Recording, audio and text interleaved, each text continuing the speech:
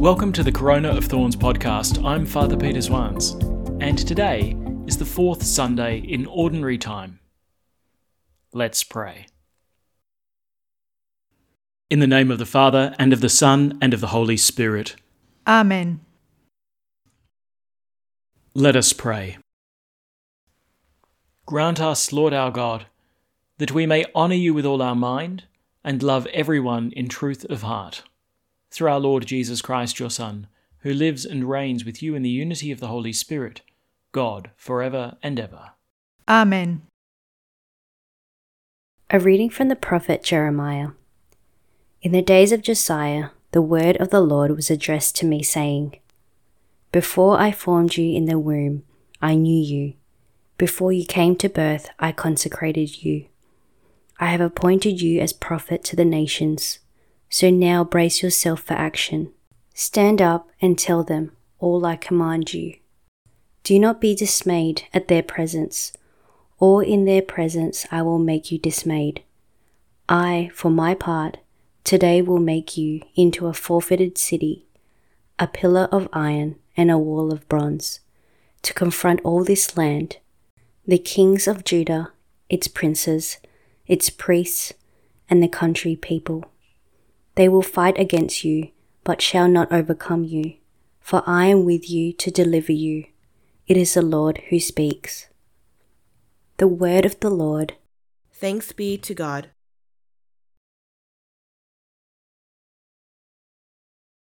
I will sing of your salvation. I will sing of your salvation. In you, O Lord, I take refuge. Let me never be put to shame. In your justice, rescue me, free me, pay heed to me, and save me. I will sing of your salvation.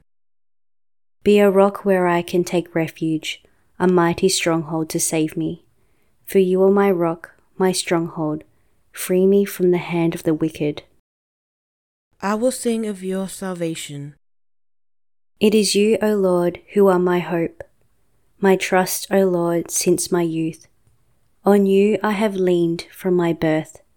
From my mother's womb you have been my help. I will sing of your salvation.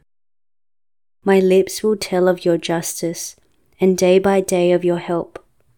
O God, you have taught me from my youth, and I proclaim your wonders still. I will sing of your salvation. A reading from the letter of St. Paul to the Corinthians. Be ambitious for the high gifts, and I am going to show you a way that is better than any of them. If I have all the eloquence of men or of angels, but speak without love, I am simply a gong booming or a cymbal clashing.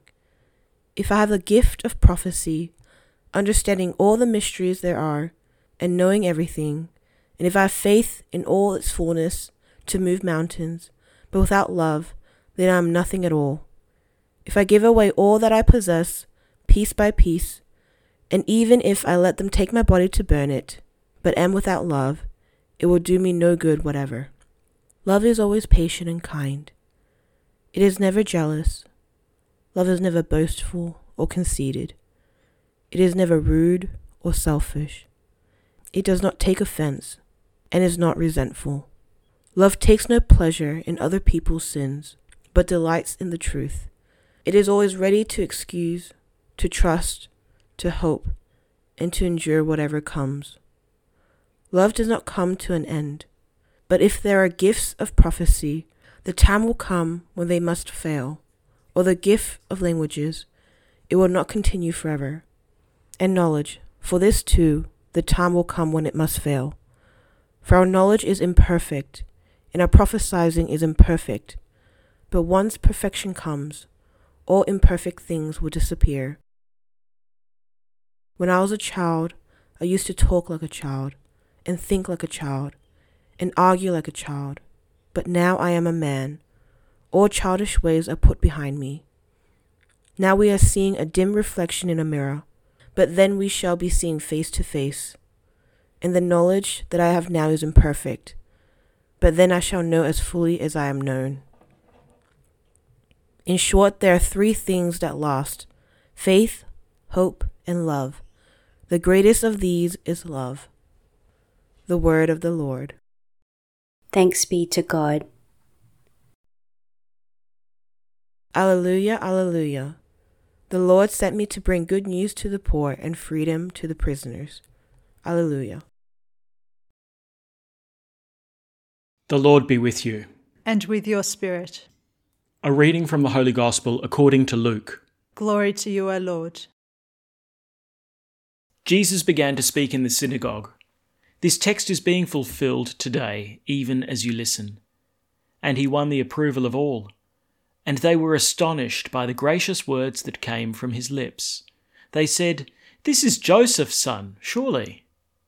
But he replied, "No doubt you will quote me the saying, 'Physician, heal yourself,' and tell me, 'We have heard all that happened in Capernaum. Do the same here in your own countryside.'"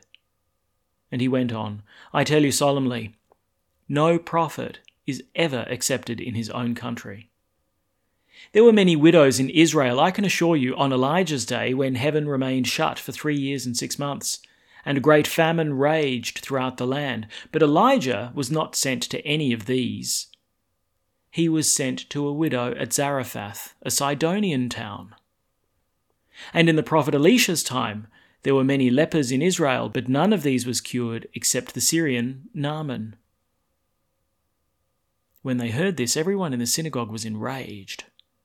They sprang to their feet and hustled him out of the town, and they took him up to the brow of the hill their town was built on, intending to throw him down the cliff, but he slipped through the crowd and walked away. The Gospel of the Lord. Praise to you, Lord Jesus Christ. So the Gospel that we've heard today comes directly after the passage which was read at Mass last Sunday.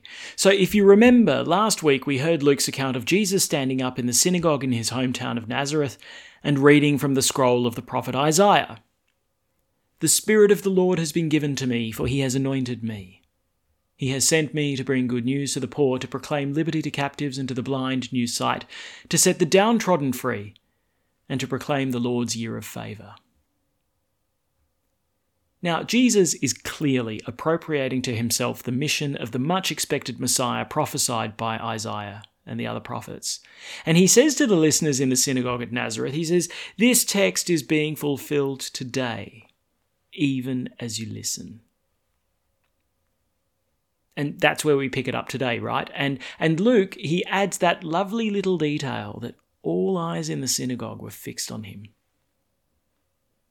It seems implicit that everyone in Nazareth has come to the same sort of conclusion, that their fellow villager, the kid who grew up down the street, the carpenter who apprenticed under his father, the son of Mary and Joseph, that he's claiming that he is the one and that the prophecies are coming to fulfillment in him.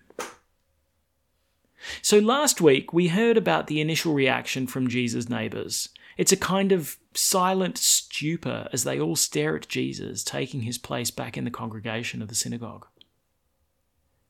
But at this point, we see that there are two different reactions once the people of Nazareth start to process the full impact of what's being proclaimed to them. On the one hand, we hear that he won the approval of all, and they were astonished by the gracious words that came from his lips. But then, after a short discourse from Jesus, we see the mood take a very swift turn. We read, "Everyone in the synagogue was enraged. They sprang to their feet and hustled him out of the town, and they took him up to the brow of the hill their town was built on, intending to throw him down the cliff." A far cry from "he won the approval of all and they were astonished by his gracious words." At a certain level, I suppose it's difficult for us to put ourselves in the shoes of the Nazarenes, Jesus' contemporaries. We're so accustomed to hearing Jesus referred to as Lord and the Son of God. But Jesus' neighbours didn't know him as the Christ, but as the carpenter. Not as the saviour, but as the guy down the road. By all means a nice guy, but certainly not Jesus Christ, universal King. Jesus himself poses a problem for the people of Nazareth, because here he's preaching with authority and he's preaching something that is new. Jesus, who is neither priest, nor Pharisee, nor Sadducee, is telling the people that he is the fulfillment of the prophecies. Indeed, for the people of Nazareth, Jesus is a scandal, a stumbling block. How can this man proclaim the words of grace? He's Joseph's son. He grew up alongside of us. How is it possible that he who shares our history could now speak with such authority? Confronted with the scandal of this seeming impossibility, the Nazarenes are left with two alternatives.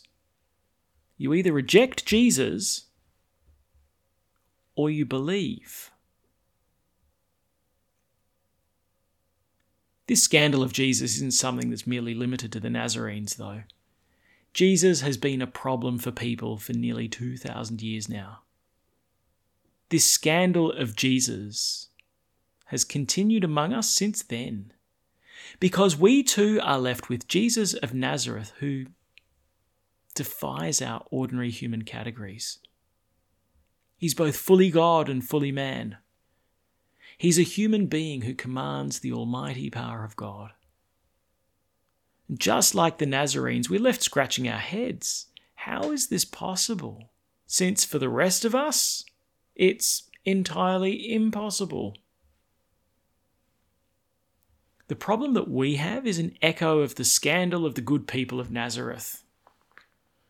The scandal is that using our historical and philosophical reason, we can't insert Jesus into the ordinary possibilities of human reality. You know, one of the fathers of the church from the 4th century was Saint Hilary of Poitiers. And in one of his works, he describes the scandal of Jesus very well. He points out that human reason, with its usual categories, is incapable of understanding the divine designs. But so often we hold that only those things which fall within the limits of our understanding are those things which belong to reality. If we cannot understand something, then it must not be real. So this is the challenge for the Nazarenes in the gospel. They're presented with Jesus, their friend and neighbour, and now he blitzes those categories. He's not merely friend or merely neighbour. He's now also Messiah. He's also God. And this now appears beyond the possibility of human reason, beyond our understanding. But you know, this is the same challenge for us too. We're also presented with Jesus, who St. Thomas confesses is my Lord and my God. And I can't see how this fits within the possibilities of human reality. I can't understand merely with human reason what it means for Jesus to be both fully God and fully man, yet there he is. Jesus is a tremendous scandal and a challenge to human reason. And so there are a couple of things we can do if we can't bear the scandal. We can reject Jesus, like so many Nazarenes, who seek to expel him from their midst by eliminating him from their company. Then there's a great temptation to take the sting out of the scandal and to reduce Jesus to categories that we do understand. He's not God. He's a prophet, or a magician, or he's a philosopher, a teacher, a great figure of human history. The temptation is that we shape Jesus of Nazareth so that he fits neatly into our box, our understanding. It's the temptation to domesticate Jesus, to tame him so that he will follow us rather than us follow him. So in the face of the scandal of Jesus of Nazareth, there's one other resolution, and it's the response of faith. It's the act of faith that enables us to see in Jesus not only the Son of Joseph, but also the Son of God and God himself. St. John the Apostle understood this act of faith well. Have a listen to how he begins his first letter. He says this: "Something which has existed since the beginning, that we have heard, that we have seen with our own eyes, that we have touched with our own hands, the Word who is life. This is our subject." John is able to hold together the Jesus who he sees and touches with the Word who existed in the beginning. And here is the very heart of Christian faith. That we don't try to explain away the reality that Jesus is indeed God, the Word made flesh, but that he is in fact the eternal Word and became flesh. In one particular place, in one particular time, in one particular person, Jesus. Those who can't resolve the tension of this great scandal of God being in one place at one time, well, they metaphorically have to throw Christ off the cliff and eliminate him from their presence. The response of the Christian, however, is not to limit reality merely to that which fits into my mind, but rather to see that it is in fact our understanding that has its limits. And so faith doesn't believe things that are unreasonable or irrational. Faith believes something that goes beyond the limits of reason, in which God himself is revealed so that we might know and love him. This is what we mean by mystery.